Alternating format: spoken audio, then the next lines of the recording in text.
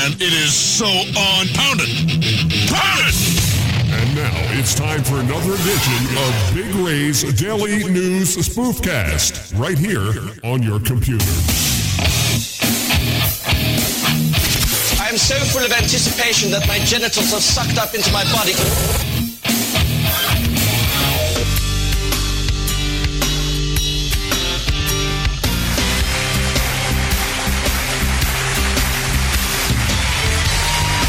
All right, good morning, everybody. We're back. It's the Daily News Spoofcast with yours truly, Big Ray Petty. It is Wednesday, Hump Day, July 14th, 2010.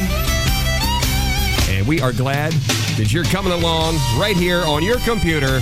It's the Daily News Spoofcast.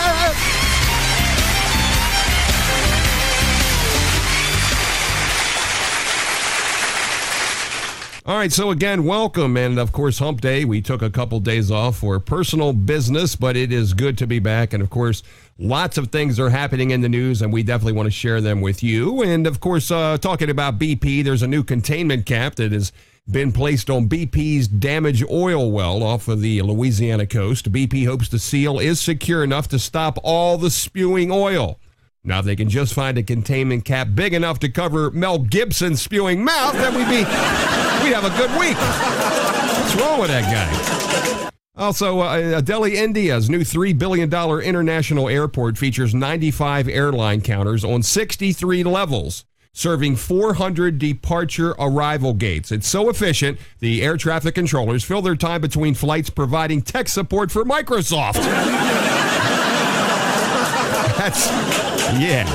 Also, Sky Chefs Incorporated, which prepares in-flight meals for the major airlines. They face stiff fines for maintaining facilities contaminated with bacteria. Now, investigators became suspicious when they noticed truffles and smoked Norwegian salmonella offered in first class on Delta.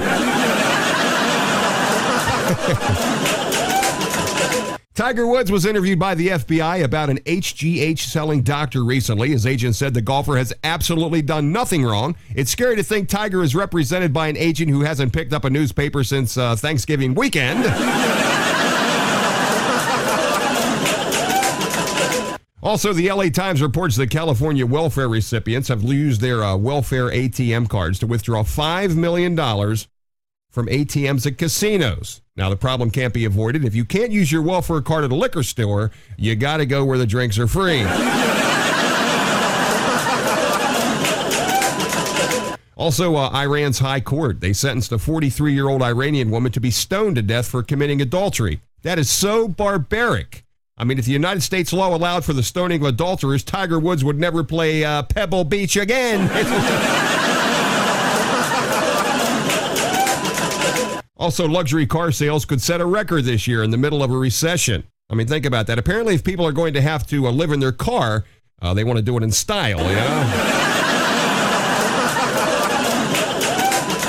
An estimate says that global cell subscriptions have passed the 5 billion mark. That means if everyone texts at the same time while driving, there could be a worldwide catastrophe.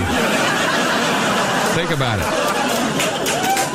And researchers are saying that they found a new drug that can help the brain grow new cells. It's hoped to help people who suffer from dementia, Alzheimer's, and in extreme cases, Keith Richards.